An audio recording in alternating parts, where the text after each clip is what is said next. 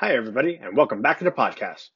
Before we get started, don't forget to like and subscribe and check out our YouTube channel. If you like what you're seeing and you want to help support us, our featured athletes, coaches, and our guests, make sure to subscribe and share their stories. We are powered by Spirit Leaf Waterdown, located at 64 Hamilton Street North in Waterdown, Ontario.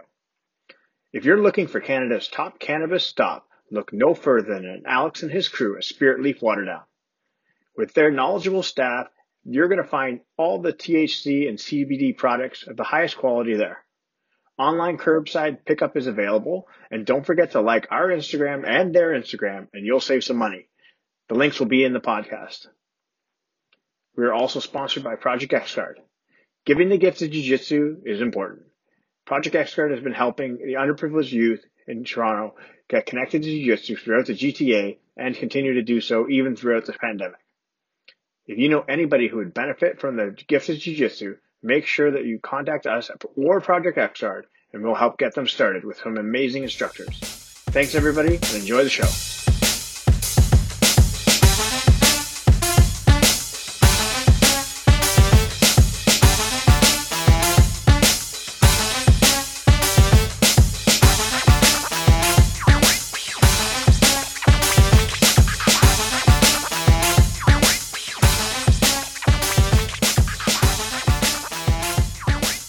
Before we get started, I need to ask you, are you biting Arthur's style there with the sweater, the gi on top, No, because I'm not wearing socks.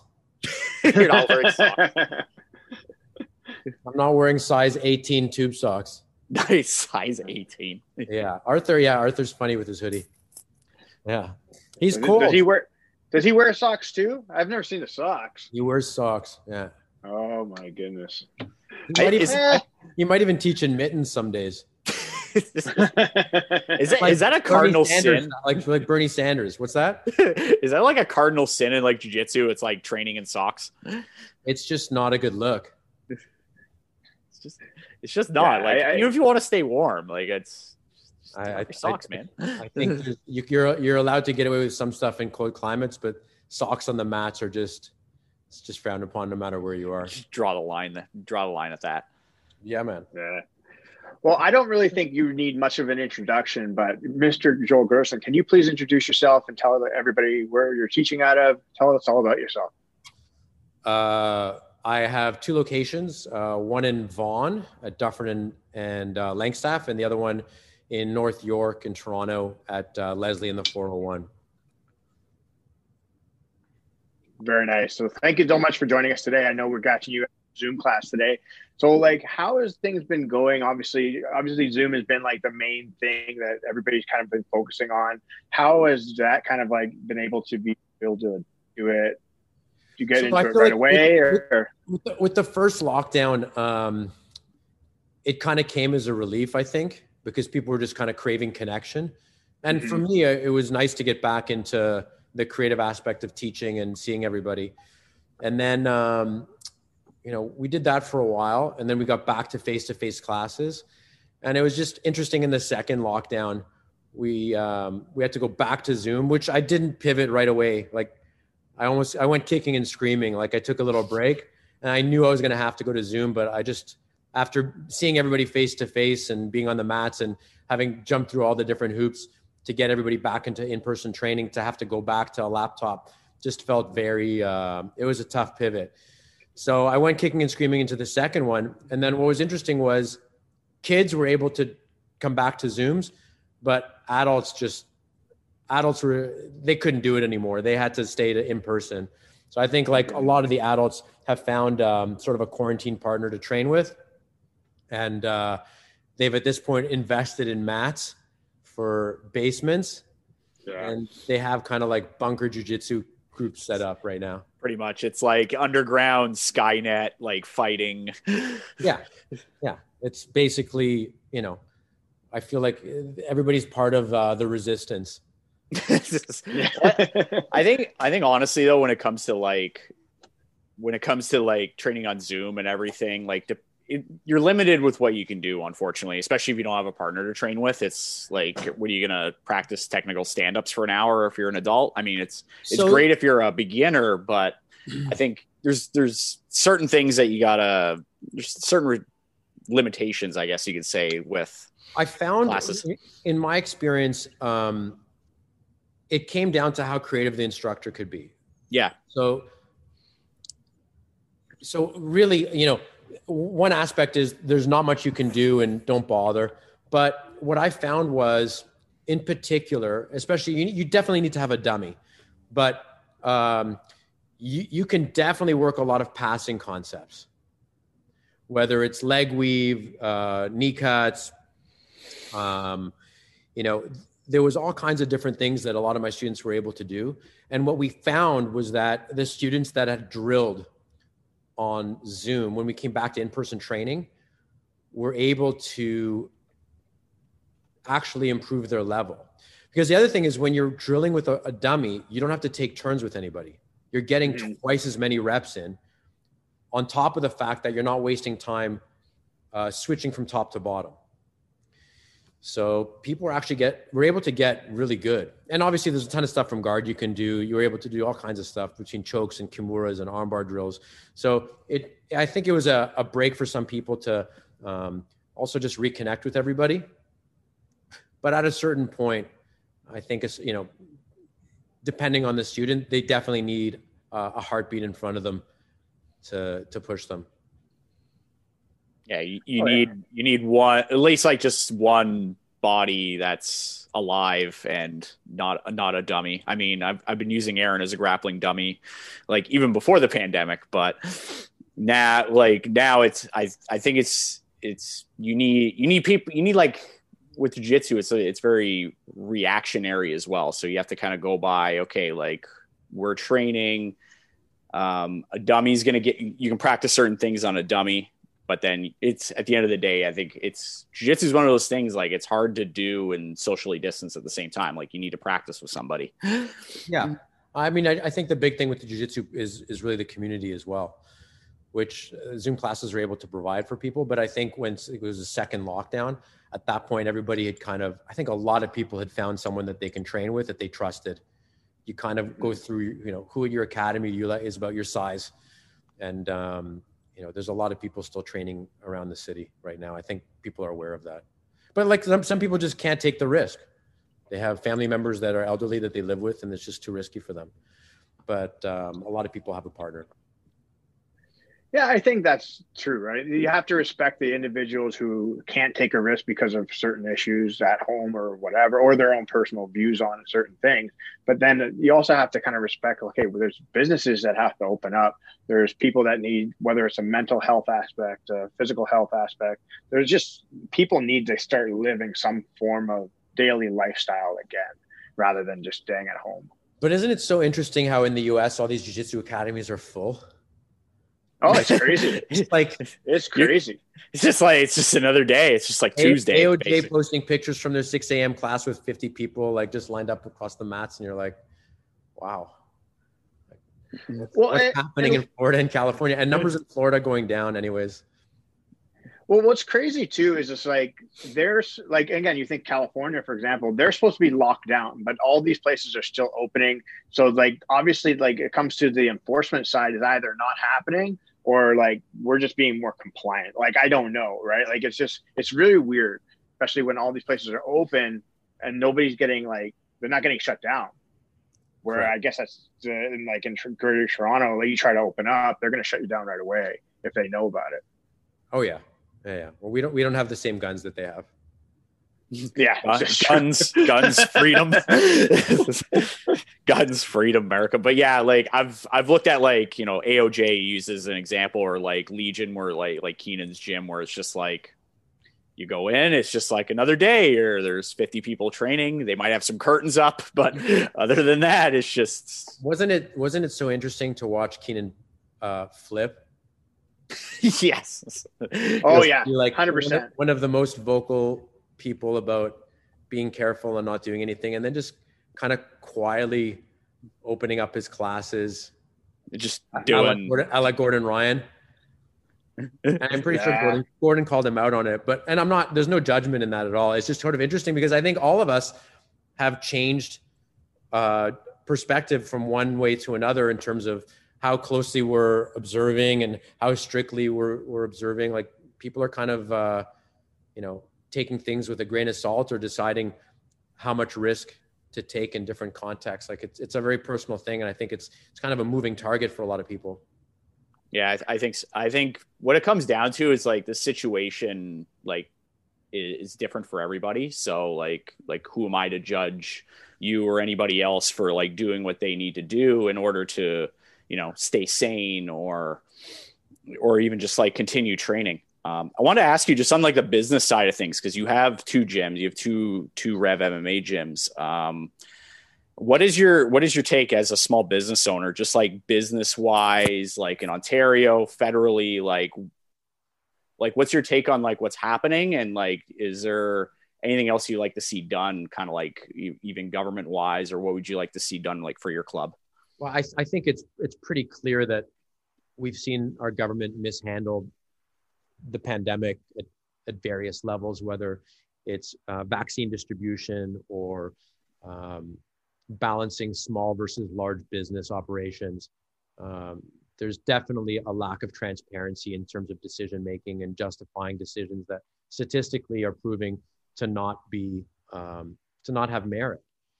And I think that people are tired of it, but people have a lot of questions as to why large businesses have been able to open in ways that are deemed relatively unsafe, and small businesses, which statistically have proven to not be contributors to the increase in numbers, as to why they've been locked down. So I think there's a lot of questions that people have, myself included. I think Canada being ranked 40th in terms of vaccination per 100 people is really a disgrace. We're behind third world countries in terms of vaccine distributions. And whatever the reasons for that are, it doesn't matter. Like if you're a business owner and you fail at something, it doesn't matter the reason. You take, as any leader, you take responsibility for it, and it falls squarely on your shoulders. And I think the leaders of our country have failed us. For whatever the reason, they have failed. And, I don't think it really should come as a surprise to anybody. We left a snowboarding instructor in charge of the largest distribution of vaccines in the country's history. And everyone's wondering, well, why aren't we getting vaccinated? Well, go figure. Yeah, that's true. I mean, like if you actually look at like the resumes on some of these individuals, you have to kind of scratch your head and you go like, really? This is what we're going with? But yeah, no, I feel you 100%. And I think it's like, so small businesses are like, there's a big article where it's like small businesses are the ones that are coming up with the plans on like reopening, like what should the safety measures be in certain stores and all that. And then they're coming up with great ideas, whether it's being sanitation, spacing of merchandise or spacing of individuals, but then the government's just not really contributing much. I'm like, oh yeah, that would work, but we don't like it. Well, you have businesses that invested tens of thousands of dollars to be able to pivot and reopen safely, whether it's restaurants with patios or martial arts academies with dummies or whatever it is. And to now have had them invest deeper and spend more money and then still not be able to operate, there's just no logic behind any of it. Mm-hmm. No, 100%.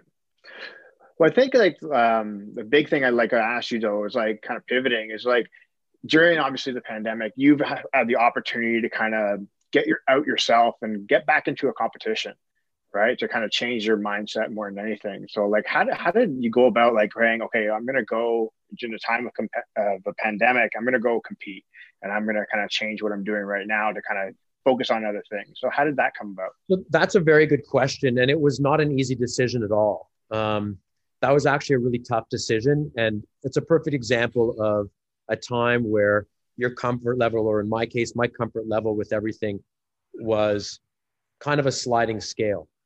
It was at a point where I literally had nothing to do. Like the businesses are closed. I'm not about to start a new business. I did look at law schools, but like you have nothing else to do. You're like, oh, let's look at what the entrance requirements are for law school in California. Like you literally just kind of, what am I going to do now? We don't know what's going to happen. And I needed something to focus on. And it was at a point where I like to cook and I like to eat. And I knew that if I didn't sort of focus down on something, I'm going to be 800 pounds and sitting on my couch and very bored. And I think that the training for the competition was something that allowed me to take back control in a way. I'd never gone to Masters Worlds before. That was actually only my fourth IBJJF tournament. Obviously, growing up before IBJJF was in Canada, there was jiu-jitsu tournaments, but it was never that specific rule set. So I'm still getting used to the IBJJF rule set. I'm still making, still little things that I have to learn and pick up. But it was something that obviously scared me. I had to cut to featherweight, which I'd never done before. I'd never been at that weight as an adult in my life. Even when I fought in Japan, I fought at 155. So I had to cut a lot, which was another challenge that I wanted to see if I could do it. The timeline was good. I was able to select specific people to train with that I felt were safe or necessary risks at the time. And, it was definitely a funny time to be doing all that stuff, but it allowed me to just turn a negative into a positive. Yeah, no, for sure. 100%. And how was the experience like going again, leaving the country, then going to another country? Like, what was like the tournament like? What was like the setting like? Yeah, the mood. So it was really interesting. I mean, there's a few things that were definitely that, it's funny. There's an old book by Yamashita, who's a judo world champion. And he talks about his competition experience. This is a really old book. But one of the things he starts to talk about when he's telling you about getting ready for competitions, he's like, when you prepare mentally, you can't assume that everything is going to go your way. You have to assume the refs are going to be against you. You have to assume that mats are going to be harder than what you're used to. Like, you have to mentally prepare for all these things. So when I got there, one thing that's great with jiu-jitsu competitions is when you're going to fight. More or less. You have a specific time, max certain time. And when I was competing, 25 years ago, you never know when you're going to fight. You never knew when your next match was going to be. You just had to be ready 2 hours before, and that was it.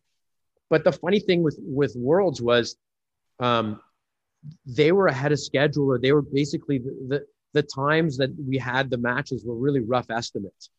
So when I was time to warm up, the warm-up area didn't have mats, and I think that's because of COVID. So it was actually, it was actually. Honestly, sorry. Like, I think that's silly because it's like, okay, you're going to a jiu-jitsu tournament. You're going to be trying to kill another stranger on the mat, but you can't warm up because you're going to get COVID. I honestly, it seemed so weird to me, but I know that the IBJJF it's a very well-run organization, all things considered, and they're very organized. Whenever I send emails and I get emails back, like, I can't reproach them about any of this stuff. And I got there and I was like, I'm like, where are the mats that I can warm up on? And there wasn't. It was concrete. So that was like a funny thing that you couldn't really prepare for. There was the time you ended up fighting earlier than you thought, and there was no proper warm-up area with mats that you could get ready with a partner or whatnot. So those were some funny things about it. It was also interesting in Florida to see. I was impressed that people were actually wearing masks even outside.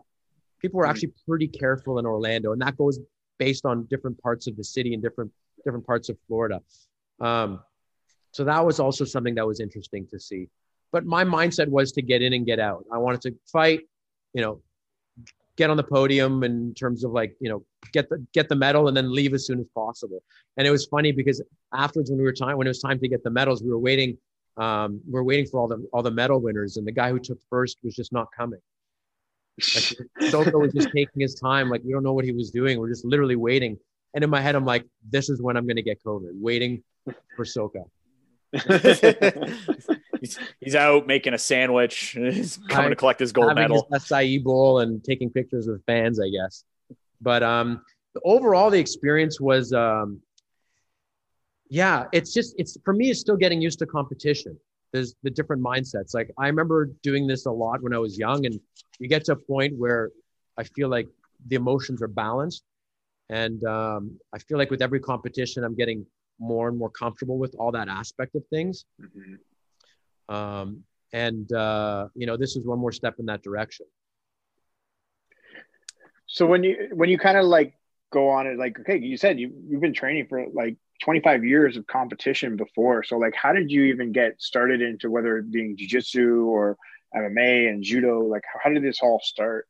Sorry, how did which part start? Like, how did you transition? I guess because what did you originally start with? Was it judo or? So yeah. I started as a kid, and my instructor started by teaching us judo the first couple of years. Then we transitioned into the adult class, and that was jiu-jitsu. Okay.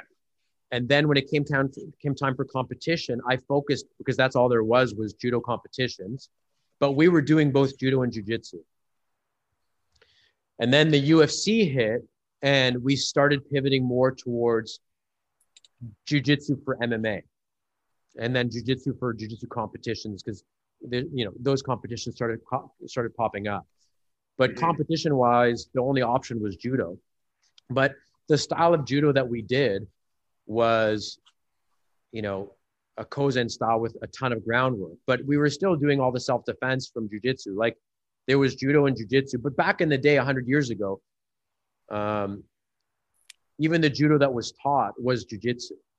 Like the differentiation wasn't really made, It just wasn't in the style that we were doing it. It wasn't Brazilian jiu-jitsu because my instructor wasn't Brazilian. So it wasn't that kind of Brazilian lineage.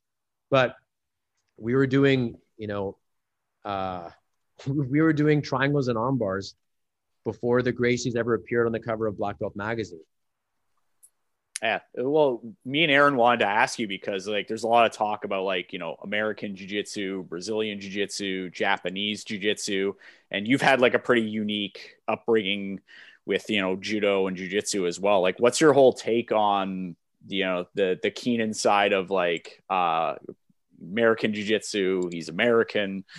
Or like, should there even be like nationalities like related to like jiu-jitsu now? Or because I think it's all just jiu-jitsu, honestly. The thing is, even 100 years ago, there was different schools of jiu-jitsu, and the style of jiu-jitsu that gave birth to Brazilian jiu-jitsu was the Fusen Ryu style.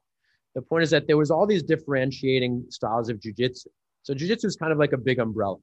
Realistically, Aikido came from jiu-jitsu, judo came from jiu-jitsu.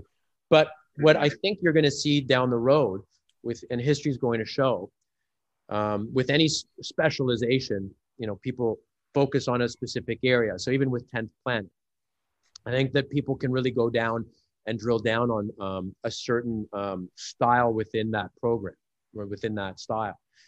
And I don't think there's anything wrong with him differentiating his style that way. And I think it's good for his marketing. I applaud that. And I don't think people should be taking offense from it. Keenan posted the pictures from the articles from American Jiu-Jitsu from decades ago, and it was funny. People saw that like they had never seen it before, but that's all well documented stuff. It's all very well documented stuff. So I don't think it's necessary to debate the merits of it. If someone wants to branch off and distinguish their style that way, and they can justify it, I think it's fine. Even with respect to the Gracies, I think people take it, reproach the Gracies for calling it Gracie Jiu-Jitsu, but Gracie Jiu-Jitsu was a very specific methodology, right? So I'm fine with all that stuff. Everybody can call it whatever they want. And yes, it's just Jiu-Jitsu at the end of the day. But if it helps his SEO optimization, then all the power to him. And that's what I think it is. It's just like it is. Like it's like a genre of music, right? Like music is music, and then you have pop, blah blah blah, right? All these different things. But again, it is just jiu-jitsu. So I think like he's marketing himself a certain way. But I think it's just like people. It's like you read something quick, and you're like, "Oh, I'm fucking mad. I don't know why." It's like, well, this is the time for that. Yeah. There's a lot of that going on right now. Just everybody's fucking mad and they don't know why. Everybody's mad. Everybody on Facebook's going off on You can something. see, like, it's like Ariel Hawani just actually had a post a night ago because he sort of addressed the Gina Carano fiasco, and he had his take on it. And really, the more people that you reach, the more people you're going to piss off. And there's a theory that for every 1,000 people that you reach, 10% you're going to piss off. So you can't, like, that's just a number that you have to accept, and you can't beat yourself up and be bothered by it. So there's going to be 100 people that are going to comment, and those are people that are going to be commenting. And you can see under under Ariel's post, people just attacking him and misunderstanding what he's saying. Or Daniel Bolelli posted something to his Facebook also, and people they interpreted the tone of what he meant and then had to comment underneath it. And he would say, and like, he even responded. He said, "Did you even read what I wrote?" And people just kind of like want to lash out and attack. And then other people will post something. Like my friend John Chamberg posted a response under Ariel. And then people attacked him. How dare you support him? He's just mobbed attacking everybody. I think people just want to find something to be mad at. At the end of the day, like, there's going to be people listening to this podcast. We're probably going to piss off more than 10% of the people listening. This red hoodie has already pissed off 20 people. They're already triggered. And people are like, look at the yellow mat in the octagon. What is wrong with this guy? Listen, at this point, you can't help it. It's going to happen. How do you address the haters, or like, what do you do personally? You're just, hey, shrug it, move on. It's like, what do you even say, honestly? There's a great expression a buddy of mine, he's actually one of my brown belts, taught me. He says, let it die on the vine. You just ignore it, and eventually just, it dies. I think you have to be like that nowadays, because if you try to address everything, it's either you're going to put yourself in a deeper hole, or like the point doesn't get across anyway. So it's like, why bother? Well, the thing with the internet is there's no accountability. So as soon as you respond, it's like a bully that got a reaction. They're just happy that they got you to respond and they got you pissed off. So, I mean, there's times where it's hard. It's definitely hard. Like, I remember once, like, listen, you either make highlight reels or you become somebody's highlight reel if you compete long enough. And I got caught at Worlds, and the snippet of me getting caught, it was shared like it was everywhere. and I remember I saw a clip on, like, the IBJF shared a clip, or somebody shared the clip, and then some fat blue belt commented. And he's like, what kind of black belt gets caught with that? And da-da-da. And I'm like, and it took like every muscle. Yeah. And he didn't even like my reaction to getting caught. I actually, when I got caught, I was like, I kind of laughed. There's so many different reasons. Like, I'll laugh when I do jiu-jitsu. Just it's like you got me. Like, what do you say? It's beautiful. Like, you have to appreciate it sometimes. Listen, sometimes you could be upset, but like, I might do something that that impressed me, that I didn't think, like, my body just reacted and I did something, and like, it's like, wow, that just really happened. But the flip side to that is, you'll screw up and someone will catch you, and it's hilarious to me sometimes. Like, it could be the kind of thing where you drilled the defense to this move 100 times. Like, you knew it was going to come, and then you still get caught. I think that's hilarious.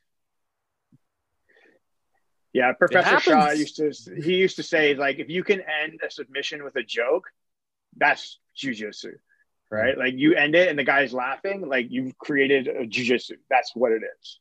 Yeah. I had a Japanese student many years ago at the Samurai Club. He actually flew all the way to Japan. This is after I fought in Japan. He flew all the way from Japan to Toronto to learn jiu-jitsu, which was the weirdest thing. But anyways, and he was amazing because you would smash him, and the worse you would smash him is the harder he would laugh. And then that would make me laugh. So we could just be on the mat just howling. And I always like that energy about it. It was just like a very nice training energy to have.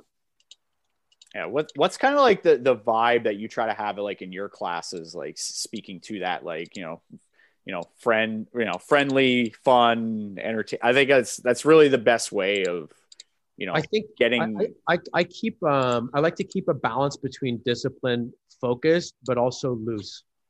I I was brought up in a very in a much more formal environment with more like a Japanese style, and I feel like that definitely does not have its place so much in a BJJ environment. I feel like when you're dealing with adults, especially in Canada, it has to be balanced. But I think it comes down to the instructor's personality. Some people are more serious, and that's the energy of the room, and people vibe off of that based on the instructor's passion. Um, you know, I like to bring a sense of humor to the classes, but at the same time, there's got to be a certain amount of respect and a certain degree of formality, or stuff just starts to go downhill. Mm-hmm. People are coming and going, people are talking while the instructor is talking. Like, there's certain things that you just have to draw the line at. And I think for every instructor, it's different, but there's certain things that I can't, like, that would bother me. Even if I'm visiting an academy, it bothers me. Just based on the way I was raised with everything. I think like anything, you have to have some form of a structure where it's basically hey, this is the class. And then after the class, then you guys can, it's doing whatever you want. But it's like don't have 5 people leave the mats while the instructor's teaching, like things like those examples, right? Yeah, for sure. But to answer your question, I think there's got to be a balance between everything. Mm-hmm. Excellent. So I wanted to ask you, so it's like, because you did have a brief stint moving into MMA. So how did you kind of like go from there and then kind of decide, okay, maybe this wasn't for me, or like, how did you make these transitions? Transitioning out of MMA, you're saying? Or like, yeah, because you transitioned out. So you were in and then out. So like how did you transitioned in? How did that go? And then when you transitioned, what made you decide to kind of get out of it? Getting kicked and punched repeatedly. That usually does it. There was a few factors for me in terms of getting out. I actually didn't really enjoy fighting MMA. I mean, I grew up really grappling, and the striking was new, and I was thrown in obviously at a very high professional level right from the beginning. And I know even one of the fights I had against a tough striker, it was extremely uncomfortable and painful, but the training process was not organized for that. Like, striking takes time to develop, and there's a conditioning process to getting kicked and punched that needs to be done, I think, gradually. But when you have a fight in a few months and you have to get used to that, there's only so much clinching and taking down will get you. You do have to know, you have to be well-rounded. And there's certain weight categories where I think you can get away with clinching and grappling for, against different opponents for longer periods. But the lightweights and the welterweights are technical, and they're well-rounded, and they're learning fast. So you have to get in all that stuff. And I was a full-time university student. My coach was sort of like a part-time coach. Like, he was really out of the country a lot of the time. There wasn't really an environment that was conducive to that kind of training. It was very disorganized. So strength and conditioning was not communicating with boxing. Boxing was not communicating with jiu-jitsu. Nobody was really communicating and discussing recovery. So it really wasn't worth the money at that time, especially when you consider how many people were actually on steroids. Yeah. Like, there's just so many factors. So for me, I knew my future really was teaching. My father was a university professor. My mother was a teacher. And I've been teaching almost as soon as I started training, like within 2 years of training. So I knew my future was in teaching, and that's where I was going to focus. Another thing I wanted to ask is, like, kind of going back, like, you've had a lot of experience competing in, judo, jiu-jitsu, MMA. How would you compare your experiences before, like, back, like, let's say 20 years ago when you were competing up until like World Masters now? Like, what are some things that have kind of stayed the same for you? What are some things that you've made some changes to, or just like overall, like the experience, like how has that changed? That's a good question. I think a big thing is the level of organization. now, to me, I'm still astounded when I can log into the IBJJF website and see what time everybody's going to fight. They used to call this a Texas draw back in the day, but now it's just sort of like it's a system. That is everywhere. So you can see like at 10:23, not at 10:30, not at 10 a.m. At 10:23, you're fighting on mat X, or this guy's fighting here, and the pool is here and the pool is here, and you're going to see and it's like match number 23, and everything is so computerized and systematized. And back in the day, everything was done with paper, and it was just way more disorganized. So you kind of had to be ready to go all the time, and really at any time. That is relevant for, if only for weight cutting purposes. So when I had to compete, and weight cutting now that's a whole other topic, which I'll get into. But when I would cut for tournaments when I was a teenager, it was a nightmare. Like I would get to the competition before the organizers would, just to be able to step on the scale, weigh in, and then be able to go and eat. And I would literally be at the tournament for 12 hours between coaching and competing. I'd get there by 8 a.m. and you wouldn't be there. You'd be leaving at 8 p.m. It would be just such a long day, so disorganized. So that's a big thing, is the timing and the organization. And the other thing that I think is important to sort of get into is for this competition for World Masters, I actually hired a weight cutting coach. So it was a guy that was certified under the same team that does Conor McGregor's weight cuts. And that was the first time I was this organized with a proper weight cut. I was fighting at lightweight for my previous tournaments, and I just felt that these guys were a bit just bigger, stronger structurally. It's you feel it at that level, that difference of 10 pounds and whatever it is. And I did a really nice, smart weight cut, and I got down to 149, which I'd never been ever before. So the fact that even weight cutting now is so much more scientific and organized, and it really is simple math and simple science when you get down to it, but it makes a huge difference if you've done it right. What were some of the things that you picked up, Jeffrey, from that weight cut? Because you look like you got in like phenomenal shape. Like what were some of the things that you were working on in preparation? I was eating the same thing every day. There was no cheat meals. There was no cheat days. We just couldn't risk it. So for a month or 5 weeks, I forget now how long it was. It was about 5 weeks. I was eating the same thing for breakfast every day, the same thing for lunch, the same thing. So it was very, very structured. Everything was written down. Everything was measured. Weight scales. It was charted out, mapped out, and everything was very disciplined. Gotcha. Whereas before it was just like, okay, no carbs. Yeah. Have fun in training. Good luck at the 20-minute mark. Did they put you kind of like into a deficit as you kind of went lower into the weight scale, or was there was a change? There was a drastic calorie deficit from the first day. Okay. Yeah. And now there's definitely a calorie surplus. Well, there's definitely a calorie surplus with, I think, everybody who's been in this lockdown right now. I've put on some weight as well. I'm up to about 220. Aaron's up to about 280. Is that why you guys have the beards? Yeah, it's trying to mask our fat. Pretty much. I thought, okay, so it's not just to keep you guys warm. So like, especially as like an older athlete, how did you kind of like easy? Whoa. I'll admit I need a sip. I need a stay on. Ageism. Oh God. Okay, let's start that sentence again. You just went for the jugular there, Aaron. No, seriously. Especially like, how did you kind of change your training methodology now? Yeah. As kind of like you've trained before a certain way, but now you've kind of trained your methodology a little bit differently, whether adding more scientific, adding recovery, adding a different nutrition program. Like, how did you kind of structure your training a little bit different? One thing that's important with that is the rest periods. When you're younger, it's so much just pedal to the metal.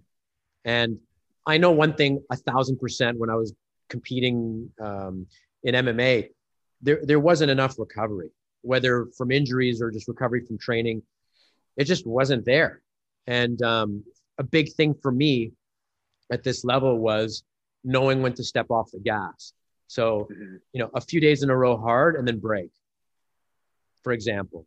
And then, further to that is leading up to the competition, knowing once you've done the work that, that training session, like knowing when to stop the hard work is important. Knowing that this extra workout that you're going to do, whatever day it was in ahead of the competition is not going to make you better.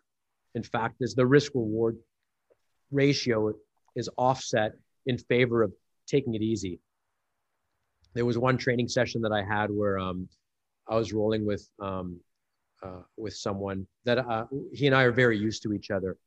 And it was my last hard training session, but he was rolling with me in a way that was sort of like too competitive, to a point where when you're arguing for position, he wasn't going to give it up. And I knew that there was no reason for me to fight for that position.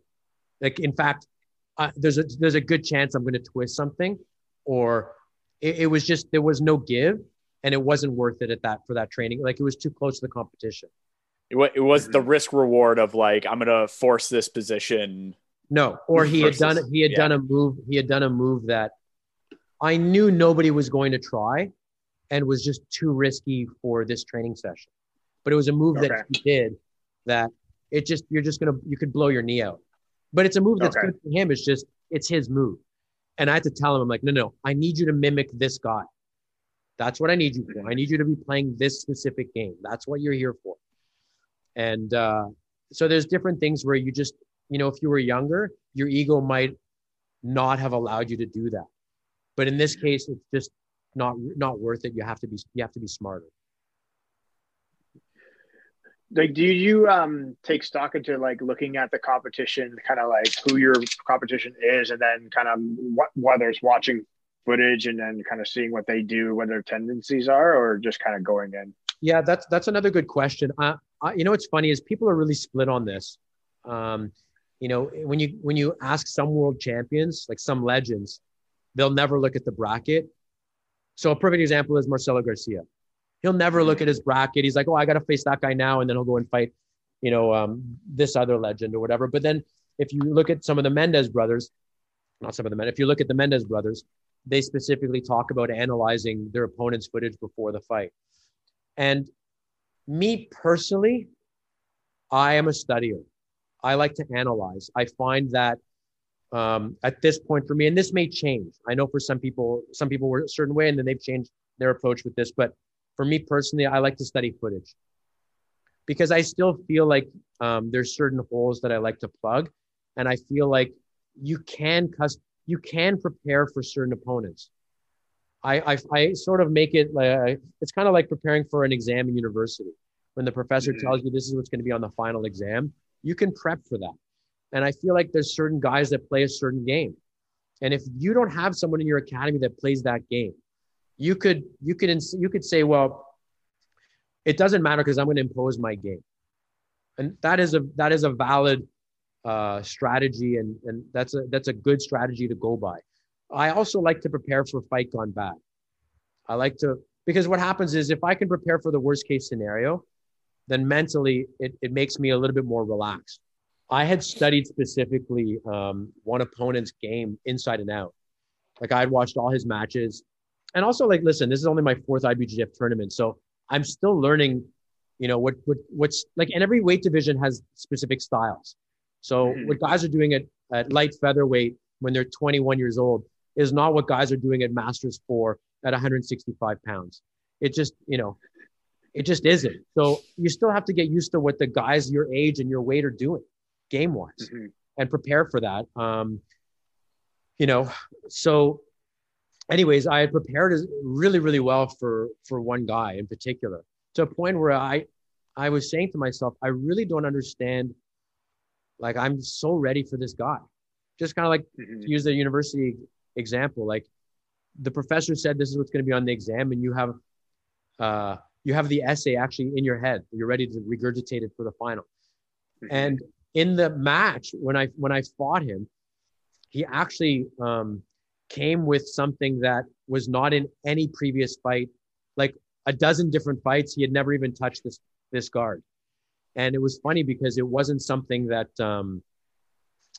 it did throw me off a little bit. Mm-hmm. So you could say, well, why didn't you play your game? Well, I did to a certain degree, but a fight is, everything goes, right? Everything can happen. Yeah, anything can happen. You can't prepare for that, right? So it's just he changed the game plan based on kind of what you had studied. Yeah. It's just there's an unpredictability that is still there, I feel.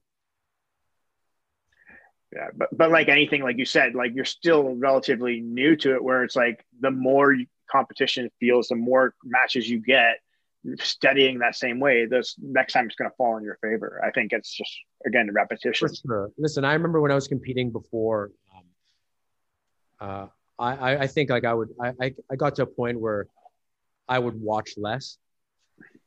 Mm-hmm. And you just kind of go and it's kind of like you go to like no mind, where you're just more free with everything. But I'm not at that point yet. I still like to study video, and it actually helps me focus sometimes my training in terms of plugging my own holes in my own game. Mm-hmm.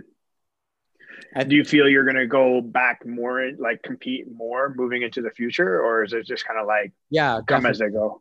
Oh, definitely. Yeah. I mean, I looked at the problem in this year is such a write-off. Like, is it worth going to the Orlando Open and then having to quarantine for 2 weeks when you come back? Or, or the Dallas Open, or it's just, so I think we're still a little bit of ways away before, for example, I'm comfortable jumping into a competition.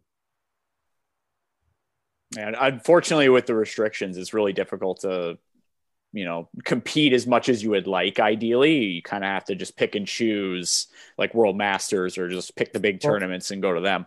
Well, that's the other thing, is that with this training, with the training right now, with everything going on, like there still is a risk. So is it really worth this? Again, risk reward ratio. Is it worth risking getting sick for the South Carolina Open? That's a personal decision, but not in my case. Yeah, like there's definitely like a risk reward. There's a trade-off with that. I think going back to like Rev MMA and starting up, you've 2 gyms. How did that kind of origin of all that happen? Like, did you just wake up one day and you're like, I want to open a gym and I'm going to teach? Like, how did that process begin?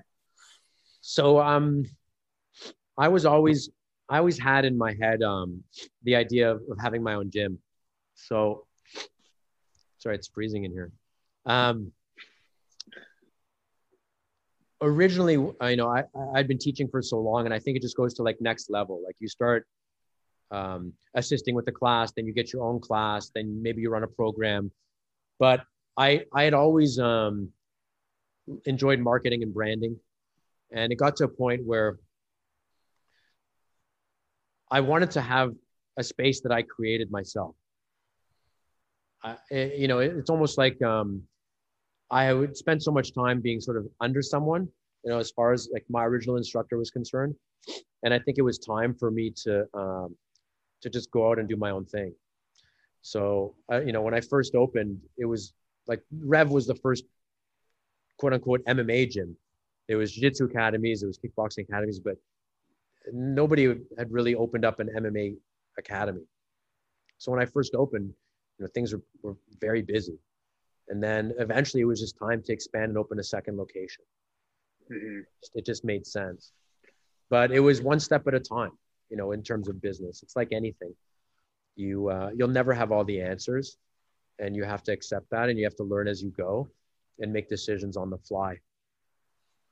Nice. What advice would you give to somebody who's looking to kind of follow in your footsteps and, open up a gym, a facility, a jiu-jitsu school, judo school, whatever the case may be? I think you have to be really honest with yourself in terms of what your strengths and your weaknesses are. I think it's very rare for anybody to be strong in all areas, whether it's finance, marketing, managing of people, the teaching side. Most people have a skill set that has only a few of those things. And I think that you need to, like anything, just like a fighter, analyze your strengths and weaknesses. So if you're weak in those areas, in those specific areas, whatever they are, you need to plug that hole one way or another. If you're weak in sales and marketing, you need to find a way to cover your butt, so to speak, and get resources that can help you with that. If you're weak in the business administration side, you have to either mentor under someone that can help you with it, or hire someone, or have someone in your life that is strong in that department. You can't, when you're a business owner, unfortunately, you do have to rely on people. I like to not have to rely on people. I like to do things myself, but you can only go so far that way. When you want to grow, you do have to depend on people, rely on people. And you have to make sure that you manage those relationships and keep those good people around you so they can grow with you. And then maybe you can learn what they know. You won't necessarily be the expert at it, but you're going to have to be well-rounded. It's like a supply chain. You kind of, or a supply chain, or like a fighter. If you're going into an MMA fight and your boxing is weak, you're going to have to focus on your boxing. You have to plug those holes and have an honest evaluation of yourself. I think that's sound advice. That's excellent. So looking at big picture, obviously with normal world, I guess, like what would you kind of like say the future is for like Rev MMA and yourself?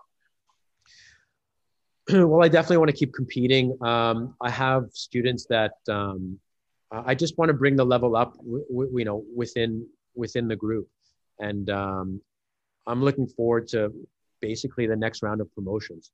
For me, it's like when I see that my students are growing and the student base is growing, it puts some wind in my sails. So I like it when the club is busy and we're back to normal, and there's a buzz and a vibe.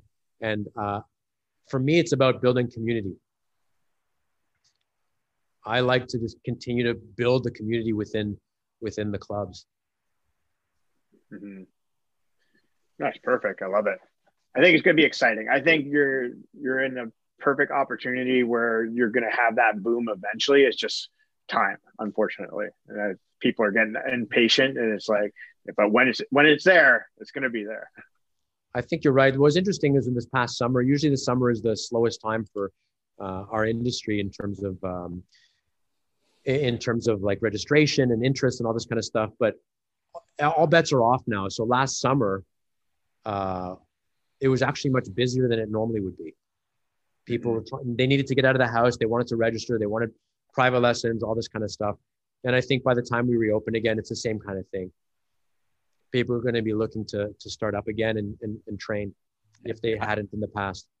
Absolutely. I think people need an outlet right now, I think more than ever. And I think jiu-jitsu is a fantastic outlet to put some positive energy into. 100%. Yeah, it's hard to not agree with that. So there's a couple questions that we always like to ask our guests. This is one that we started like back in like one of our first podcasts with a gentleman who shall remain nameless, but he thinks a berimbolo will work in a street fight. Now you have a lot of experience in, judo and jiu-jitsu, and you've been around the game a long time. Do you think a berimbolo will work in a street fight? I do not think a berimbolo will work. Let's put it this way. Of all the things to choose to do in a street fight, it is at the bottom of the list of things to try.